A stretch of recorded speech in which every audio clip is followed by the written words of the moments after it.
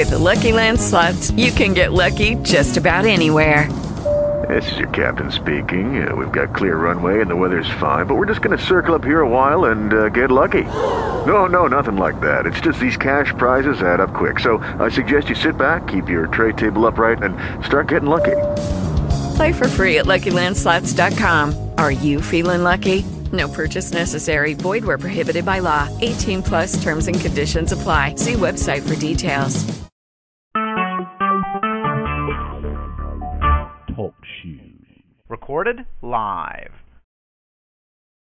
Hello, everybody, and welcome to another exciting night of Kingdom interviews here on the Blood Bought Blog Talk Radio Network. That's kind of a mouthful, Blood Bought Blog Talk Radio Network.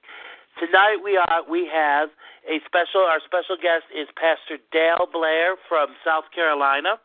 He's actually a former pastor of my in-laws, Jan and Joe Waller, and Tabitha and Lee Murphy. And so I'm very, very excited tonight. I see we got a lot of people logged in listening. Let me tell you how you can actually, if you want to call in or you want to chat in. By chatting, you just go to www.talkshoe.com, and when you're looking for the program, you just put in Blood Bought Radio, and the program will come up, and you can be on the chat there. Or you can call us at 1-724-444-7444. Let me say that again, all those fours. 1-724-444-7444. They'll ask you for a caller ID. It's 60065 #. Again, it's 60065 #. And I'll remind you later on in the program one more time about that. And if they ask you for a PIN number, sometimes they do, sometimes they don't. It's £1 and pound. So welcome tonight, Pastor Dale. Hey, good to hear from you, Michael. Glad to be with you. Everything going well for you? Everything's good. It's wonderful and awesome. God's been blessing Bloodbot in some mighty ways. We've done some great. We just got into our new building, and we're doing some hands-on stuff. We've been stuff for a while, and now we're doing some hands-on stuff. So God is just great and wonderful. So Amen. Things are going great. Well, I'm on my speakerphone. I hope that's okay because I'm sitting here with my small group, some young ministers that 19 to 25-year-olds that want to hang out with a 72-year-old guy. So I think I must be pretty cool. Yeah, that's awesome. That's good. Yeah, that's okay. That's not a problem. Would you like to tell our listening audience a little bit about yourself? And we've already got some questions that people have typed in, and we'll see where God takes us.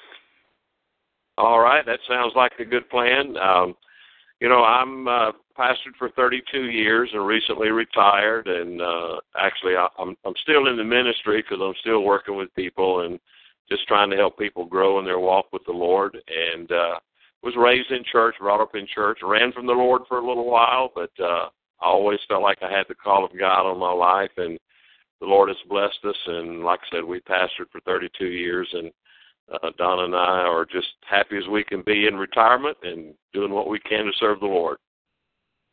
Amen. Amen. Well, let's go ahead and get the first question that somebody's typed here on the screen. Sarah Leaks from Alabama writes, Pastor, what would you say is the climate of the church today? The climate, that's a good question. I think there in a lot of places, a lot of spots, I think the church is blowing and going, if you'll allow me to use that terminology. Yes. There's a lot of places that God is really, really moving, and people are being brought into the family of God. And at the same time that God is doing that, there are other places that I think people are kind of stuck in old ways maybe, or kind of stuck in back in the dial. Remember when we had dial phones? They're stuck in that age rather than in the iPhone age. Yes. And so, and I think the ones that are moving forward and understanding the culture, and especially the culture of our young people, I think those churches are exploding and doing a great work for God. Amen. I feel the same. I feel it's all about your heart attitude, where you are with God. If you're there just to put on a show, that's one thing. But if you're there to let just God do what He has to do, I think those places are, and churches and ministries are the ones that are just exploding for God. They're reaching people where other places just can't. Yeah, so I agree. I think if we could ever come to the place where we recognize the fact that God is trying to get us into heaven, not keep us out, I think It would change our culture a little bit. Oh, definitely. I agree with that 100%. And I know that there's a lot of people who are just, it's everything that's wrong with you, and everything that's wrong with the world, and everything you can't do, and everything you can't do this and you can't do that's being preached out there. And we need to love them into the kingdom, and we need to tell them what's right and what's wrong, but not be dictators. And I think that kind of happens too sometimes in the church. Absolutely, and I agree.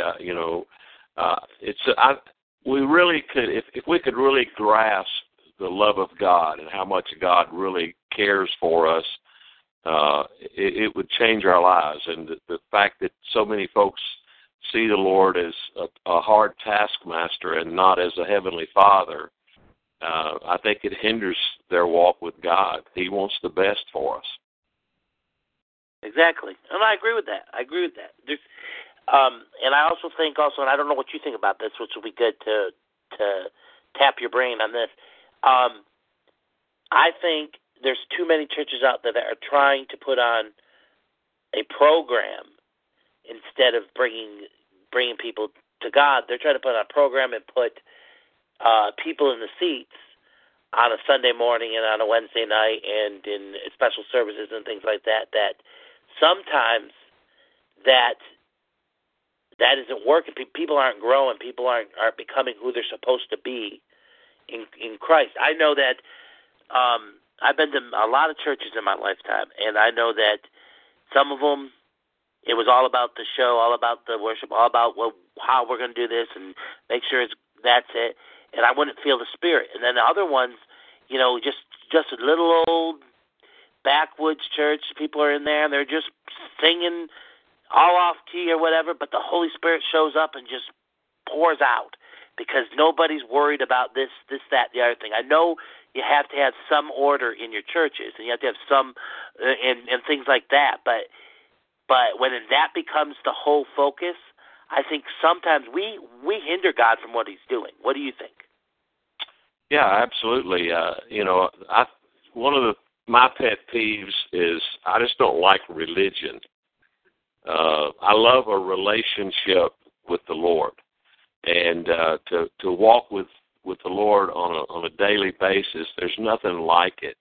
And when I say religion, I don't like religion. I probably should define that. I define religion as being a belief system that keeps you searching for something that God has already given you.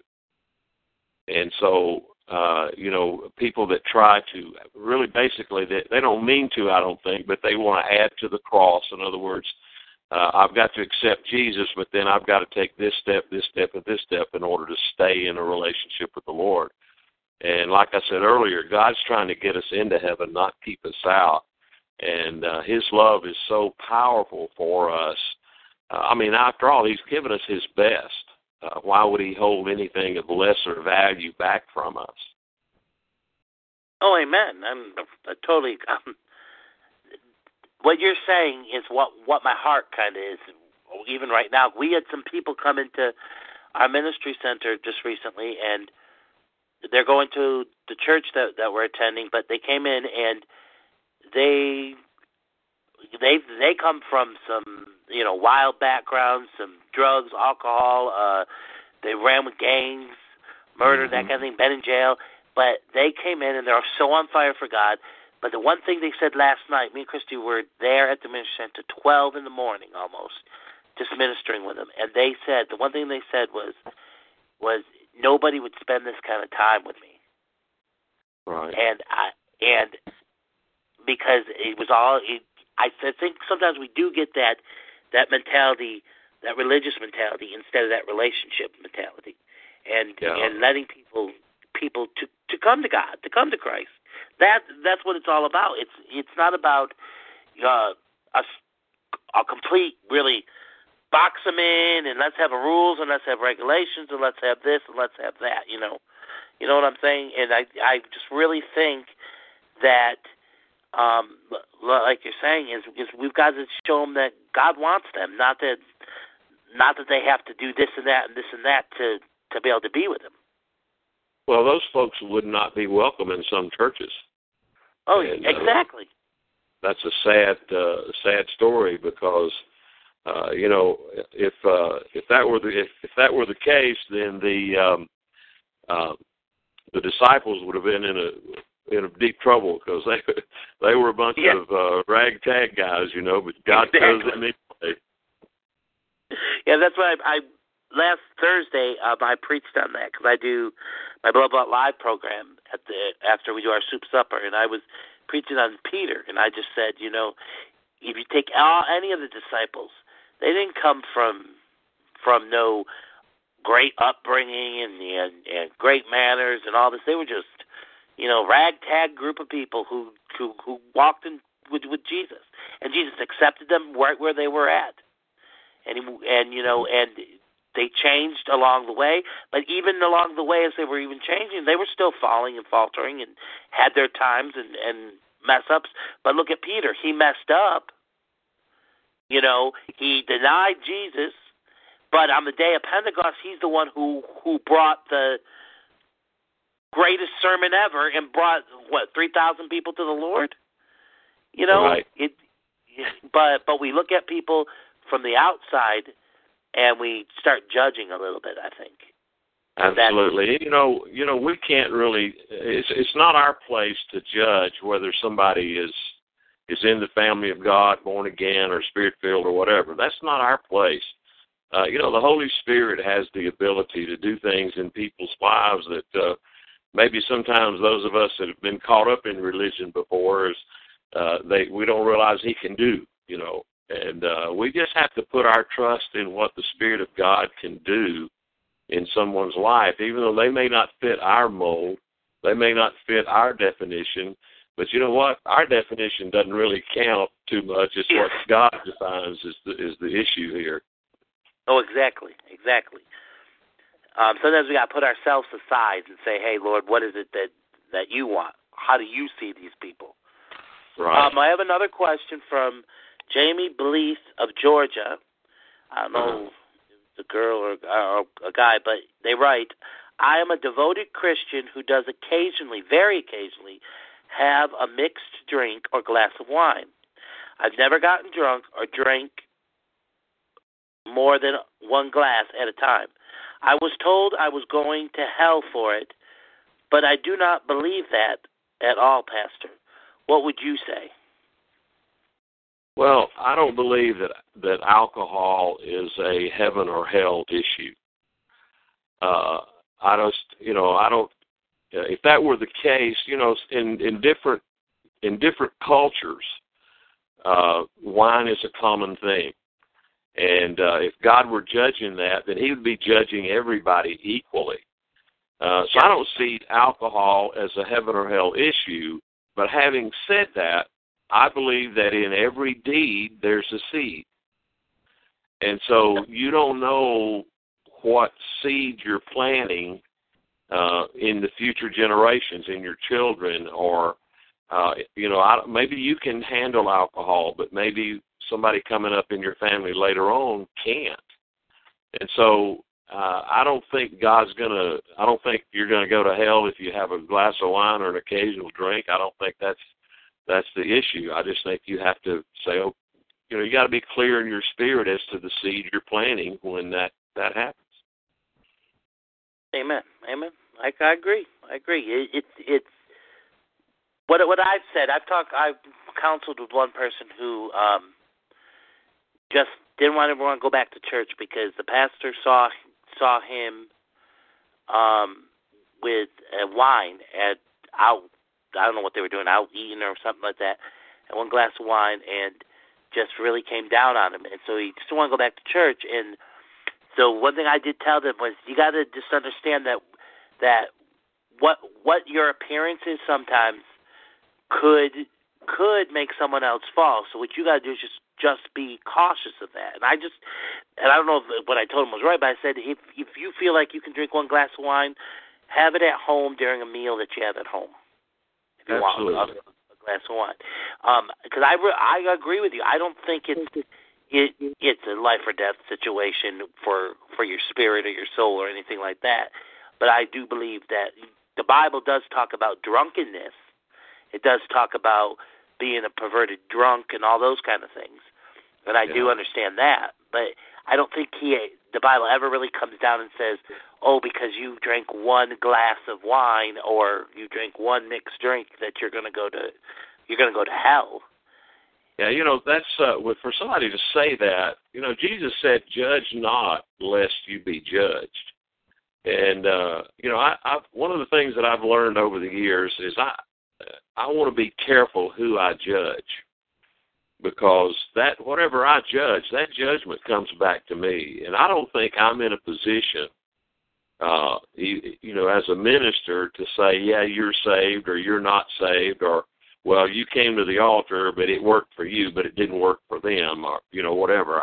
I just have to, if you confess Jesus Christ as your Lord and your Savior, and you obey Romans 10:9 and 10, and you believe in your heart that God raised Jesus from the dead, Scripture is very clear. It says you will be saved. And it doesn't say you will be saved if you don't ever drink a glass of wine. Paul wrote, he said, told Timothy, take a little wine for your stomach's sake. And then we got to argue. We got the argument over the fermented wine or the grape juice deal, So and really, to be very honest, I think sometimes that takes away from really what we're supposed to be doing for God, because we get so focused in on whether or not, with the judging, we get so focused on whether or not this person's right, whether or not this is this right, and we're not ministering to nobody else. It becomes that religious mindset at that point, instead of loving people where they're at. And if you don't believe in it, who was that who just wrote that? Jamie Bleed. If someone doesn't believe in it, or if you do believe in it, just be cautious of the people that you're around. And if you know that really it's not a good thing to be doing it in front of that crowd, then just do it at home.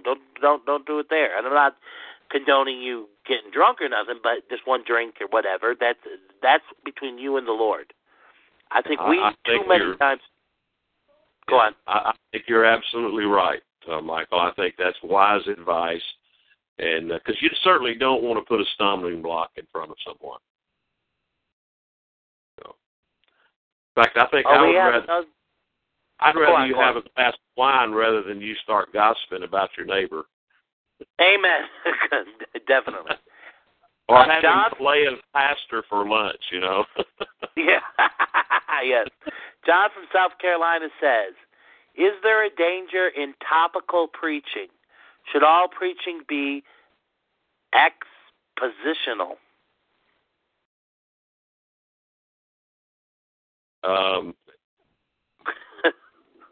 Please, whoever wrote that, please take this the way I mean it. I don't really mean it detrimentally or judgmentally in any form or fashion. But I just think you ought to relax and just have a relationship with the Lord and talk to the Holy Spirit and commune with Him. And don't worry so much about the theological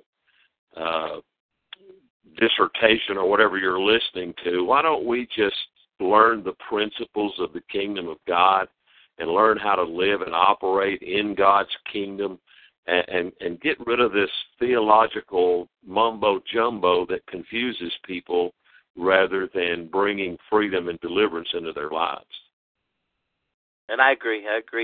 We get so much into it's got to be this way, and we got to do this, and we got to go back and And we got to be super theological in this area. We do a Bible school in the seminary on Monday nights, and I had one person tell me that I should be more teaching more doctrines than what we're teaching. Well, what we do teach, because I believe that ones who are going to be ministers underneath our ministry need to be ministering from their hearts. So we've got books like Shadow of a Doubt by Mark Sharona, which we're in right now, which all of my students have really opened up, and there's past hurts and past things that it's really revealing to them, and they're able to get to the core of themselves, which I believe helps them to get ready for the future, and to be able to minister to other people. Well, I have had people come against me and say, well, you should be doing this way, and you should be doing it that way. But I agree with you 100%. Just relax and let the Holy Spirit guide you. Know what you believe. Know you know the basics of what needs to be taught, and just let the Holy Spirit guide you. Amen. I agree. We're so. I don't think God is as complicated as the church has tried to make him over the years. I think God is just very, very practical. Like I said earlier, he's not trying to keep us out of heaven. He's trying to get us in. And he's trying, we can sit and we can talk about the theological and the hermeneutical and all the other terminologies that we have. But listen, what changed my life, what helped me personally, is when I began to find out how simple the Word really is and how impactful the principles of the kingdom of God are. When I began to learn that my faith was my words, what I believed was what I was saying, out of the abundance of my heart, my mouth was speaking, it began to change my language. And when that began to change, my life began to change. And so if we could just, understand God is not complicated. In fact, Paul wrote to us and said, the mystery has been revealed. There's nothing hidden. And so God's not complicated. And if we could ever get that, now the church has made him complicated. And so that's one of the things I'm trying to teach these young guys here with me tonight is, look, relax and walk with God. He loves you. He cares for you. He wants the best for you. You're his child. You're his son. You're his daughter. And, I really believe I'm God's favorite son. Now, I know you might think you are, Pastor, but I hate to tell you, I'm God's favorite son. Oh, well, I think we all are. So there you go. You Amen. Hey, you're right. We all are. Yeah.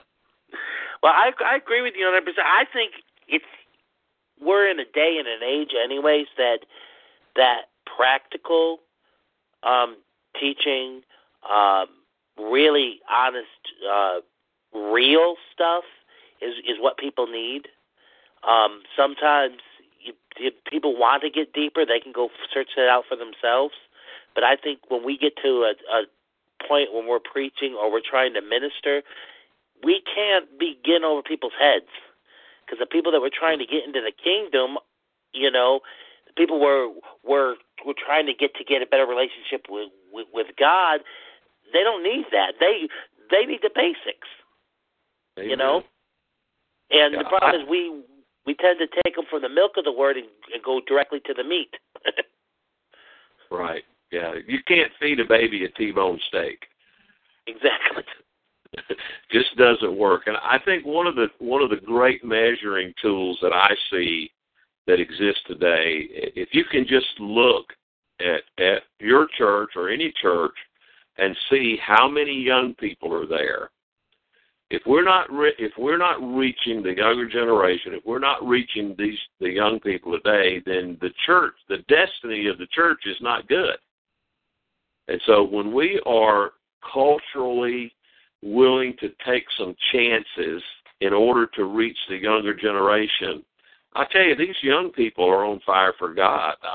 People say, well, maybe the younger generation's, going to hell in a handbasket, so to speak. But I can tell you right now, they're young people that are on fire for the Lord, and it's an awesome thing to see. And that's one of the reasons I'm enjoying being retired from the pulpit, so as I am, I'm enjoying working with these young people. It is really, really exciting. Yes. We have another question. Let me just get this back up here.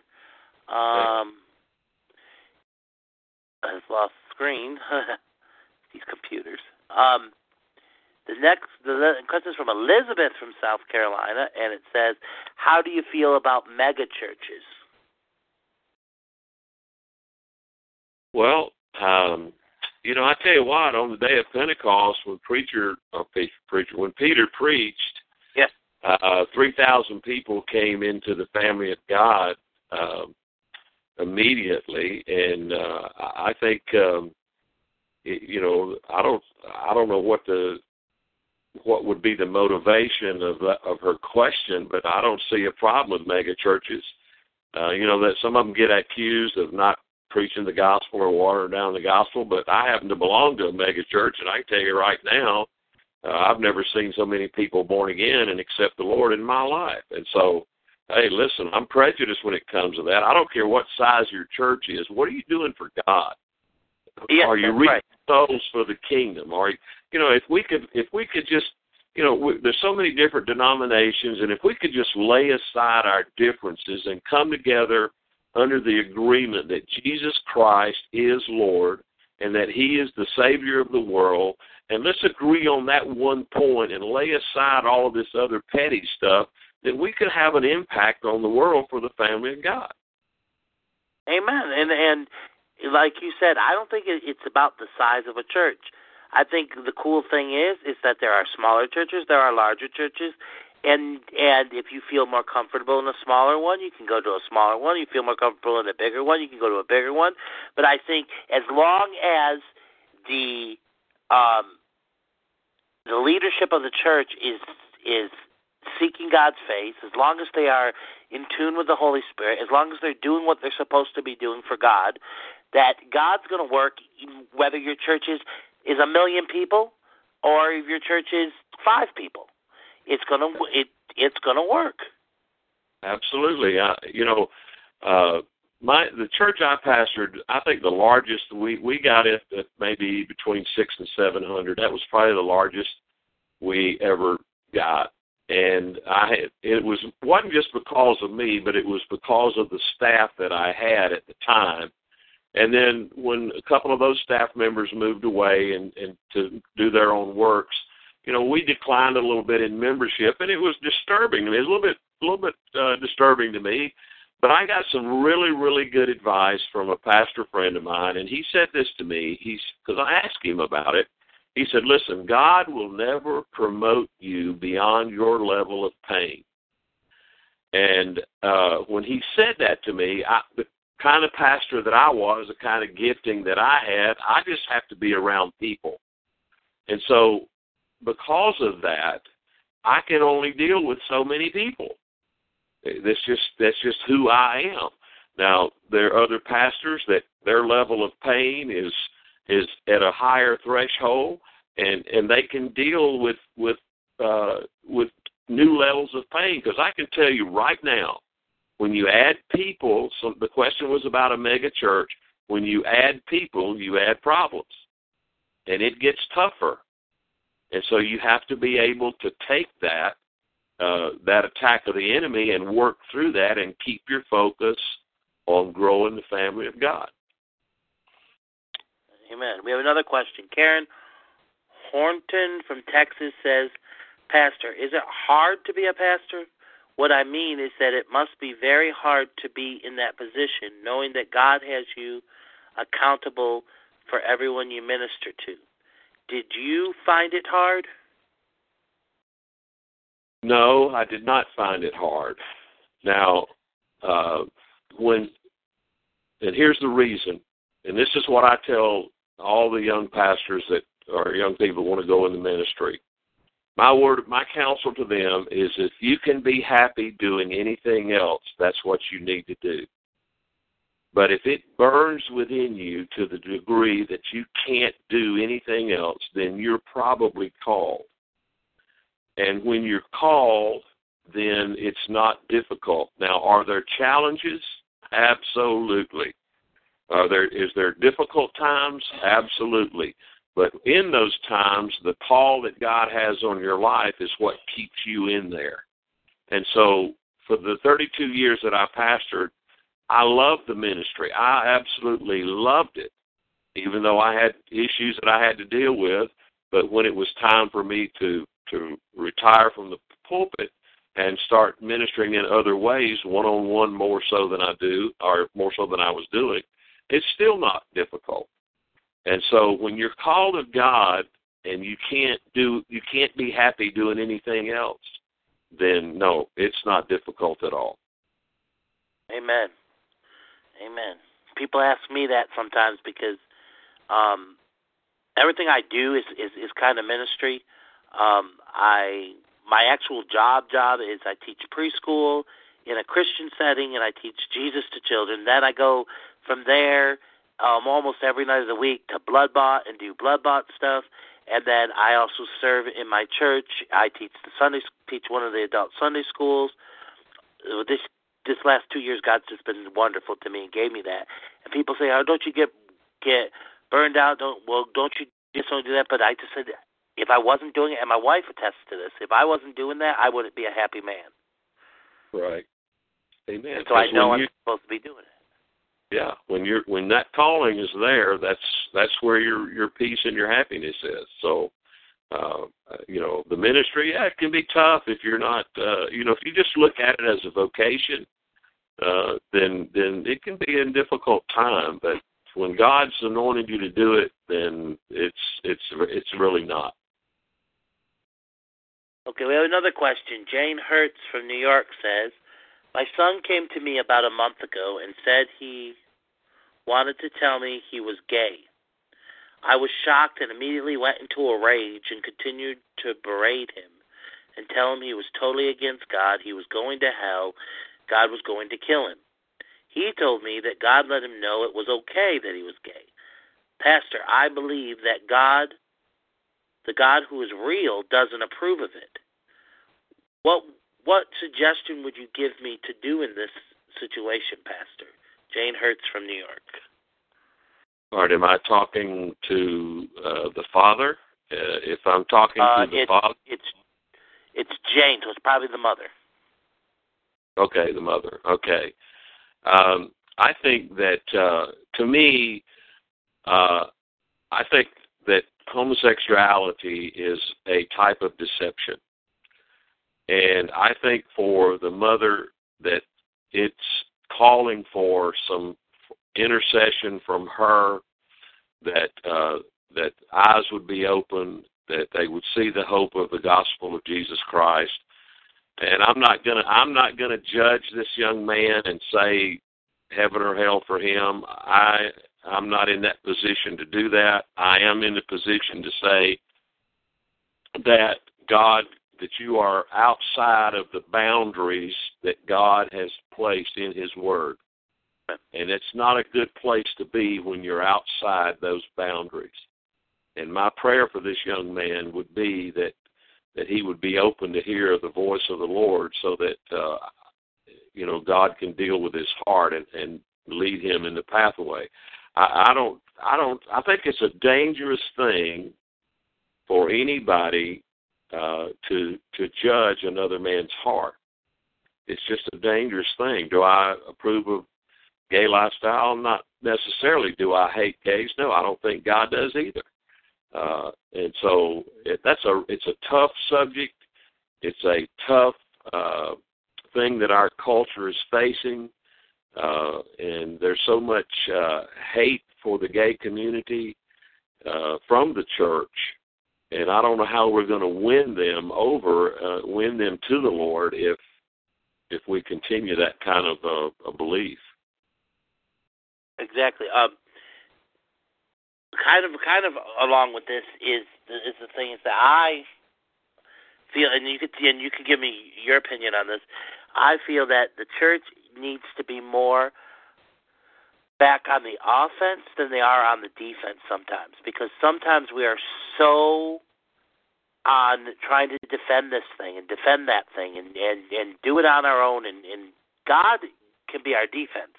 But So we got to be on the offense. We got to score the touchdowns. We got to get people to realize who God really is, how God can change their lives, what God can do for them. We got to bring the drug addict to the Lord, not us bring it, but be the vessel that God uses to do that.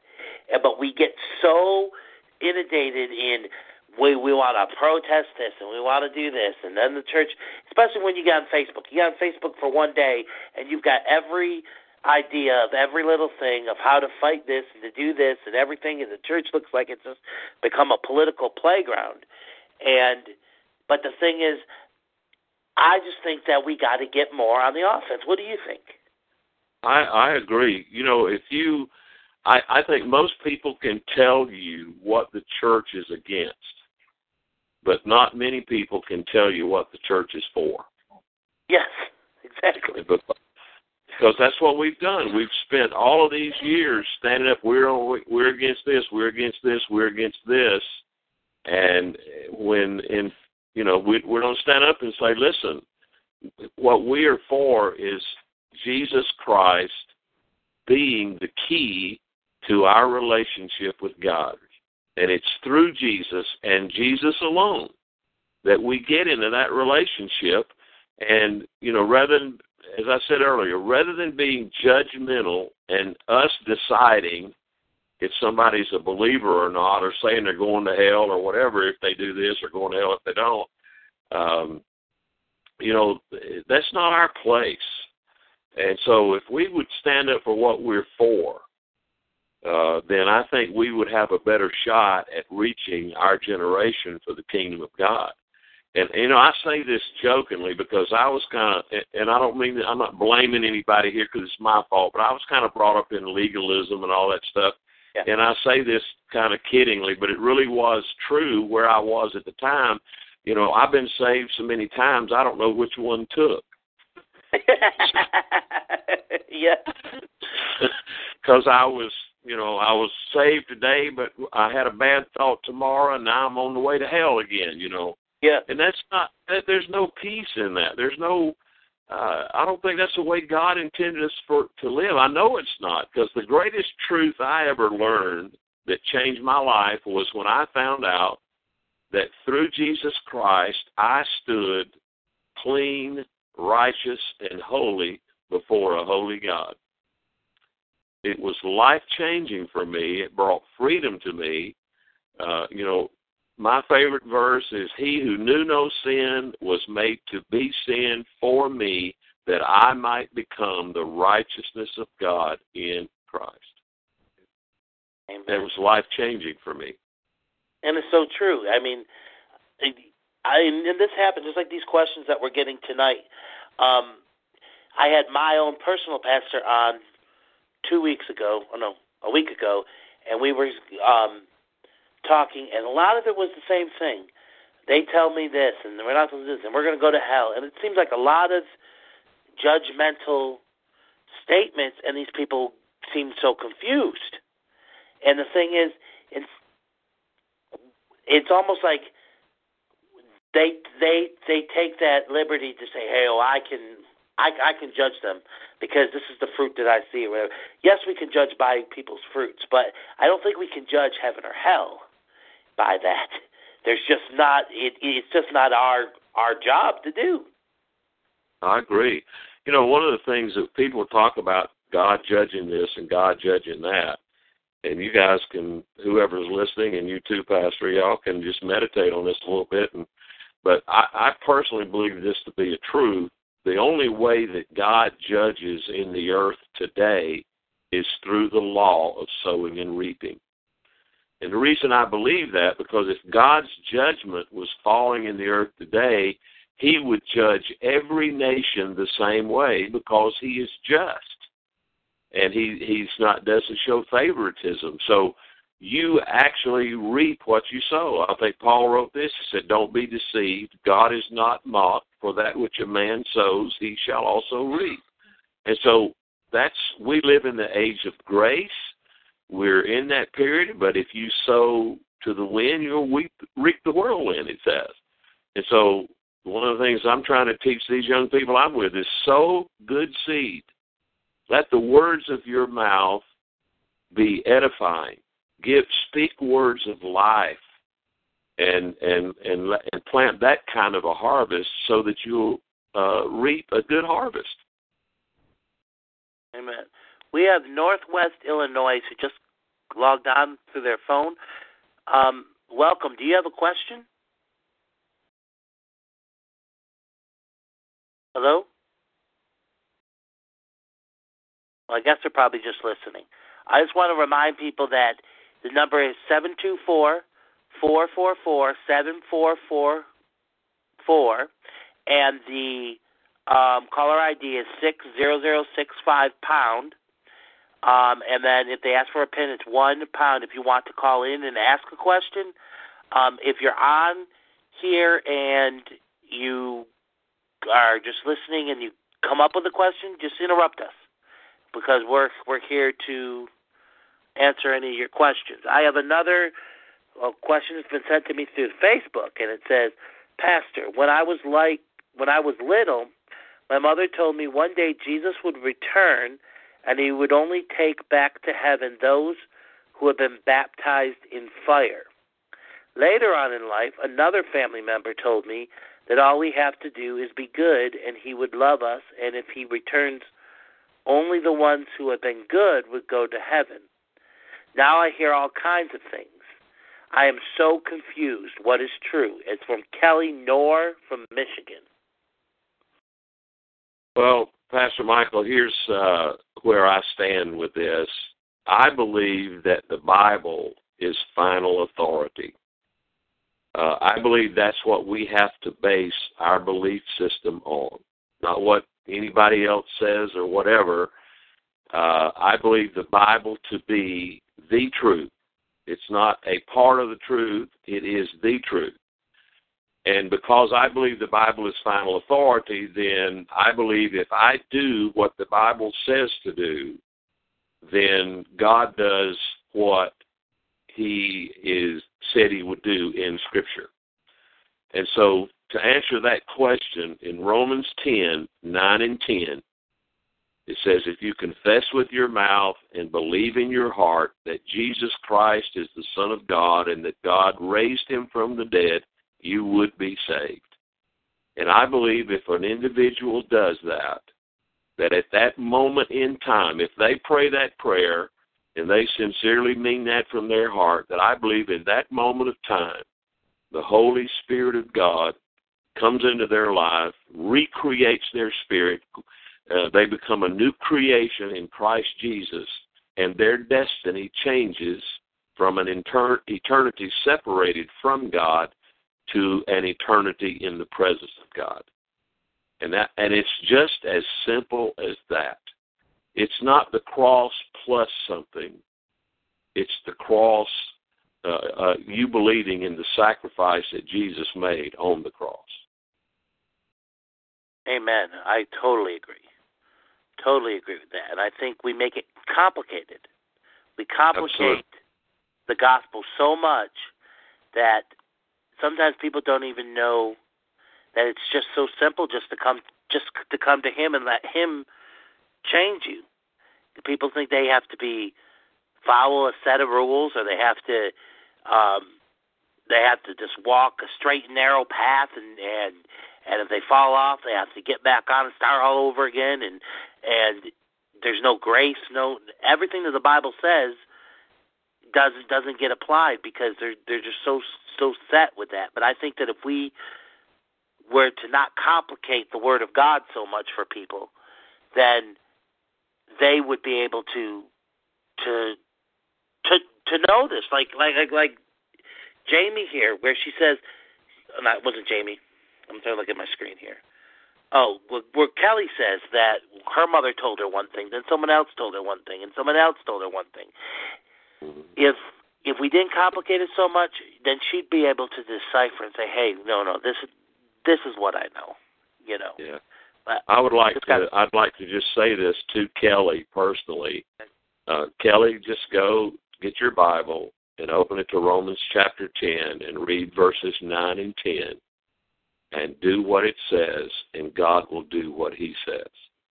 And our prayer for you, Kelly, is I want you to know this beyond any shadow of a doubt. God loves you so much, even beyond anything you can comprehend or understand. And, honey, he wants you in his family. So I challenge you, encourage you, pray that prayer and invite him into your life, and you will never be the same. Amen. Exactly. We got Joshua Canfield from Pennsylvania who says, does the Bible really say it's a sin to smoke? I was told that in the Bible it is told that smoking is a great sin. I can't find it in there. I've searched and searched, Pastor. Can you tell me if it is in the Bible and if it is a sin or not? I don't want to be smoking if it is a sin. I don't have scripture that says that you are, that it's a sin. I think it's a little bit like the alcohol issue before. Exactly. It's not a heaven or hell issue. I think it's detrimental to your health. I think it's detrimental to the people around you. The secondhand smoke issue.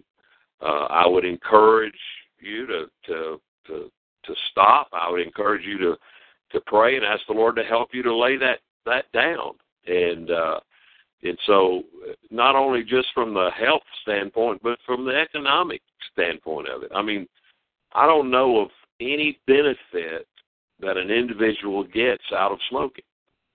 There's no benefit to it, in my opinion. And so I don't think there's a scripture that would point that out and say it's definitely a sin. But my encouragement to you would be to, just for health's sake. And I know some people say you don't defile the temple of God and your body is the temple, and that's not a good health thing. But, we'll pick on the smoking, but we'll leave the overeating off. And so you just kind of got to weigh that out, I think it's just like what we're talking about, like you're saying, with even the glass of wine thing. We can't judge whether or not you're going to heaven, you're going to hell, whether or not, God's going to come down and throw all this condemnation on you for it. We're not God. And I think what happens is sometimes people feel like they have to be God's mouthpiece to the point of where they even start to be a little condemning of people. But we've got to get back to what we were talking about earlier by looking at people. Basically, what I called one day, and this will probably be really cool for you to hear. I was preaching, and God gave this to me. He said, we need to stop. We always talk about looking through rose-colored glasses, but when we're looking at people, we need to look through blood-covered glasses that are covered with the blood of Christ at people. And so we can get to the core of who they are.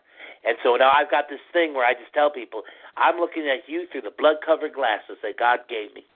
He gave it to my soul. So if you're going to smoke, like at our center, if you're going to smoke, you just don't smoke inside. Go outside, have your cigarette, come back in.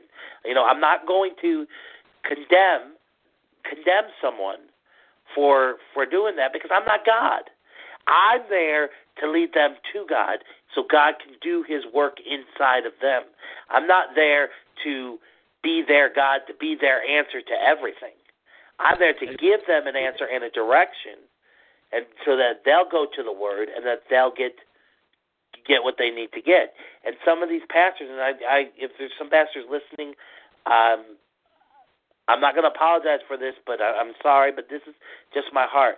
If there are pastors listening that feel that they can tell someone whether or not they're going to go to heaven or go to hell, well, I think you need to stop and examine your own heart, and you need to get back and say, and see that God's the only one that can do that. Because that's the world we're in today. Too many people want to condemn, say you're good or you're not good, and this one's right and this one's wrong. And sometimes people will pull someone's past up and say, hey, look at what you did in the past. So you've done something wrong. And so guess what?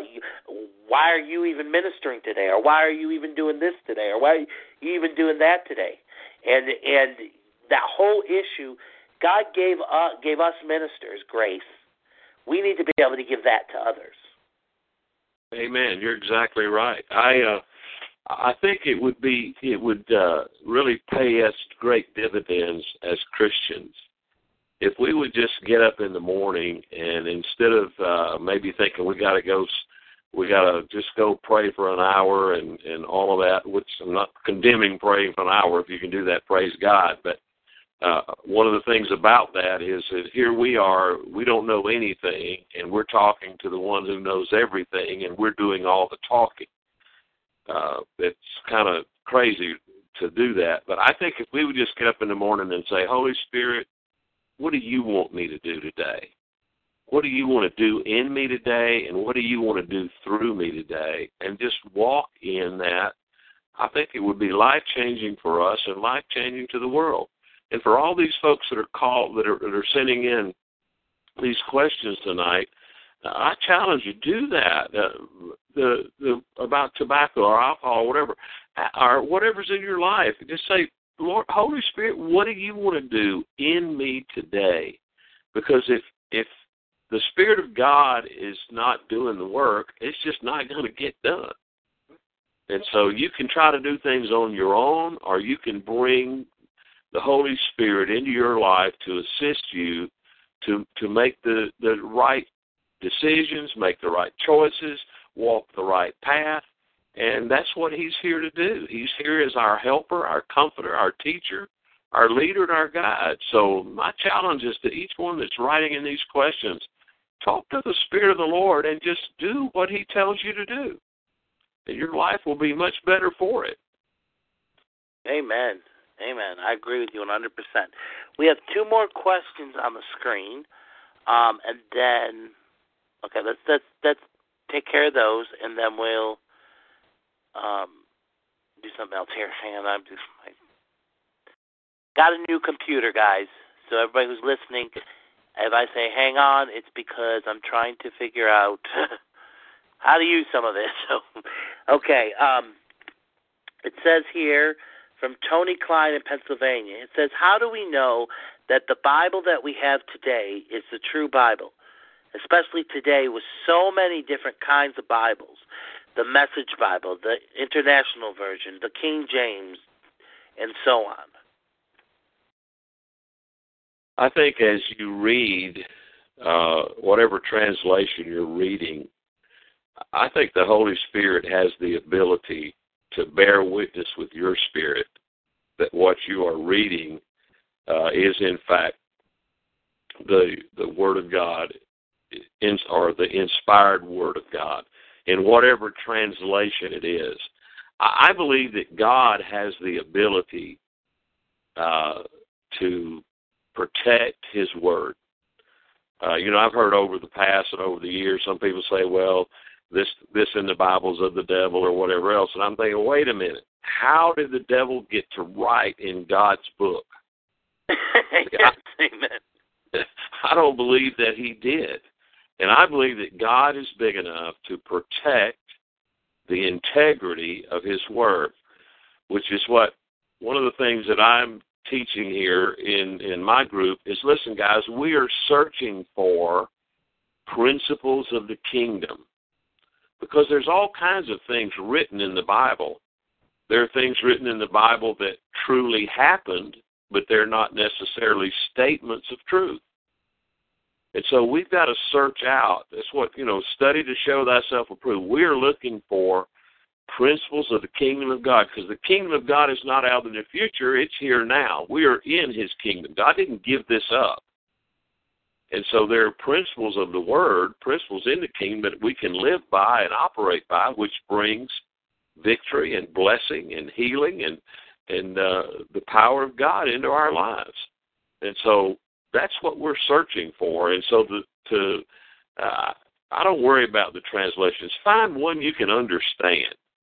Amen. And the Spirit of the Lord will be your teacher, because that's what Jesus said He was. He says He's your teacher and He's your guide, and depend on Him to do what He's sent here to do. Amen, amen. I agree with you 100%. Sarah Weeks from California writes, should Christians be involved with politics? I should hope so. Amen. I should hope so. John Maxwell teaches everything rises and falls on leadership. And I think that's a true principle. And, the political scene, is aggravating as it is, it's really not the answer. Jesus is the answer. And if we have godly leaders and men who are willing to stand on the principles of the Word of God, then our country is going to succeed and is going to be blessed. And so if Christians step aside and say, well, we're not going to be involved in politics, then we're in some deep weeds. We need to be involved in politics. And so if the question is, should pastors be political, that's another story. But as a Christian, yes, we need to be involved in the political process because, I think it's the will of God. I think it's God's plan. I think that's the way He set it up. That's why our founding fathers were the men that they were. They believed in the power of prayer. They believed, they founded this country on Judeo-Christian principles, which, in my opinion, is the total reason that we have been blessed as a nation. Amen. I agree with you 100%. And I think that think about it.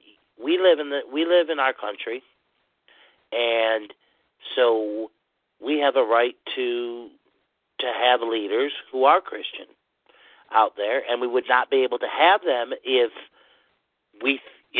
we all were in the mindset that we should not be involved in politics at all, because then the Christians would just all back away. I think there's cults out there, and I'll just say it, like Jehovah's Witnesses and churches like that say, we can't be involved in that because of this, because of that, and render unto Caesar and all that stuff. But if we get that mindset in our heads that we can't be involved in politics, then we're living in a country where we won't be represented by other Christians. Absolutely. I'm as I said earlier, I'm 72 years old. I can remember when if a candidate for office was involved in extramarital affairs, adultery, or whatever, they had no chance of being elected. And as a matter of fact, if you did not hold the integrity of the office you were running for at a high regard, and you were not a person of honor, you were not likely to be elected. And I've watched that over the years change to where our political leaders are not afraid of the electorate anymore. A lot of political people, leaders, are involved in things that are criminal, involved in things that are sinful, and the electorate just lets them get away with it. And that's why our country, I believe, is on a downward decline. See, it's one thing for sin to be happening in a nation, but it's another thing altogether when the laws of that nation begin to condone the sin. Oh, yeah. And you begin to reap what you sow. We talk about, look at our and I don't want to get too political here tonight, Michael, but just a couple of points here. You look at our nation, we're talking about even right now raising taxes when we're taxed to death already, want to raise taxes again, and yet we have, through abortion, we've killed off a generation of taxpayers. Amen. So it makes no sense. And so that's why I believe that Christians ought to be involved in the political process. There are enough evangelical Christians in America that if we would be responsible and vote for godly men and hold them accountable, that we would have godly leadership. But we have this mindset, oh, you got to have separation of church and state. Baloney. Excuse my language, but no, it's got to be the other way around. And I'm on my bandwagon here. I'm ranting and raving, Michael. I'm sorry. Oh, that's fine. That's fine. It's because I get that way too. Do we have anyone else who's on the line tonight that has any questions for Pastor Dale? Okay, I guess not. We only have a few more minutes left, and so what I usually do with the guests is I give them the last few minutes to just, and I'm not, if you go over the hour, that's fine, but I want you to speak directly to the listening audience. I want you to tell them about the Jesus that you serve. Even though you're retired, you still serve him, and what he means to you, and then show them how they can have that same relationship with him. If you do that for me. Okay, be glad to. By the way, Michael, it's been a pleasure being on here with you tonight. It's great talking to you, and you got to be sure you give Christy a hug for me. I will. But, all right. I like I said, I'm 72 years old. I was brought up in church. I accepted the things that I was hearing, and there was some legalism involved in it, and there was a lot of rules and a lot of things, that it's just difficult to live. You finally come to the place, the enemy convinces you that you can't live the way they're saying, and you really can't. And so for 13 years, I ran from the Lord. Turned my back on the Lord. I did my own thing. The only problem was I could never fill the hole, the emptiness on the inside with the things of the world. And in a bar one night, the Lord spoke to me and said, "What are you doing in here?" And he said, "I'll tell you what." Before I could answer him, he told me. He said, "I'll tell you what you're doing in here. You're looking for something. You don't know what you're looking for, and you're looking at all of these other people, and they're looking for something, and they don't know what they're looking for. What are you doing in here?" Now, I wasn't expecting God to speak to me. I wasn't thinking about God.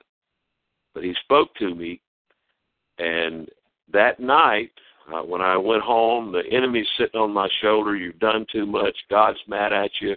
He's not going to take you back. You might as well just end your life.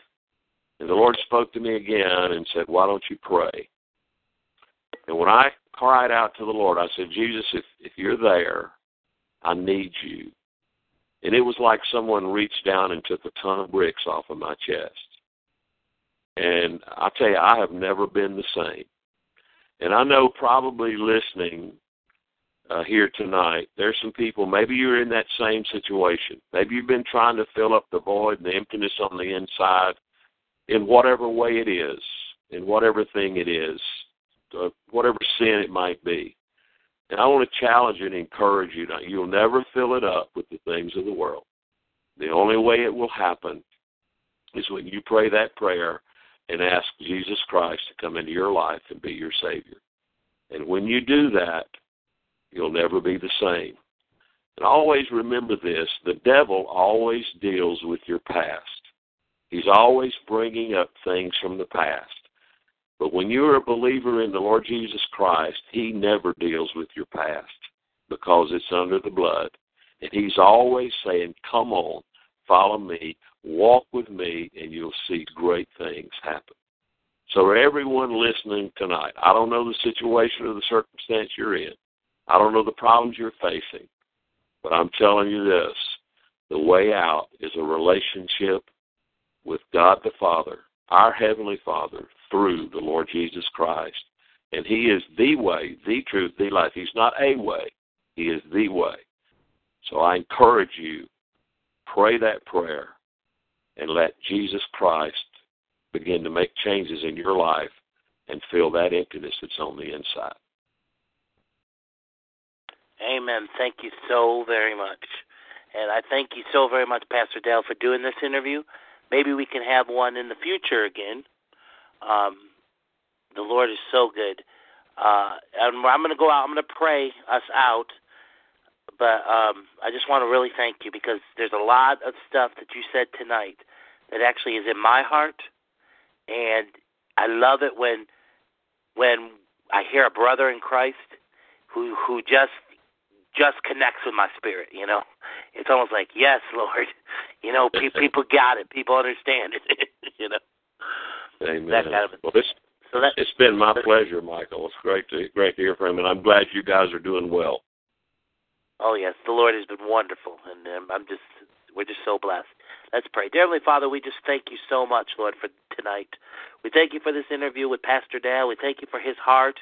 We thank you for what he's even doing now, even in retirement, Lord God. We know that you always have us to do what we're supposed to do for you, as long as we're open and we're willing. I pray that the people who listen tonight, that their hearts were touched, that people's lives were changed, and I pray people who will listen to this the rest of this week, it will be on on this network, Lord God, and I pray that people will tune in and listen to it, and they'll still be touched with what was talked about here. Thank you for the questions that the people sent in. Thank you for the willingness of Pastor Dale and myself to be able to just give them our hearts and give them what you've given us over the years. We love you and we praise you and give everyone a special blessing in Jesus' name. Amen. Thank you and have a good evening. God bless. God bless. With the Lucky Land Slots, you can get lucky just about anywhere.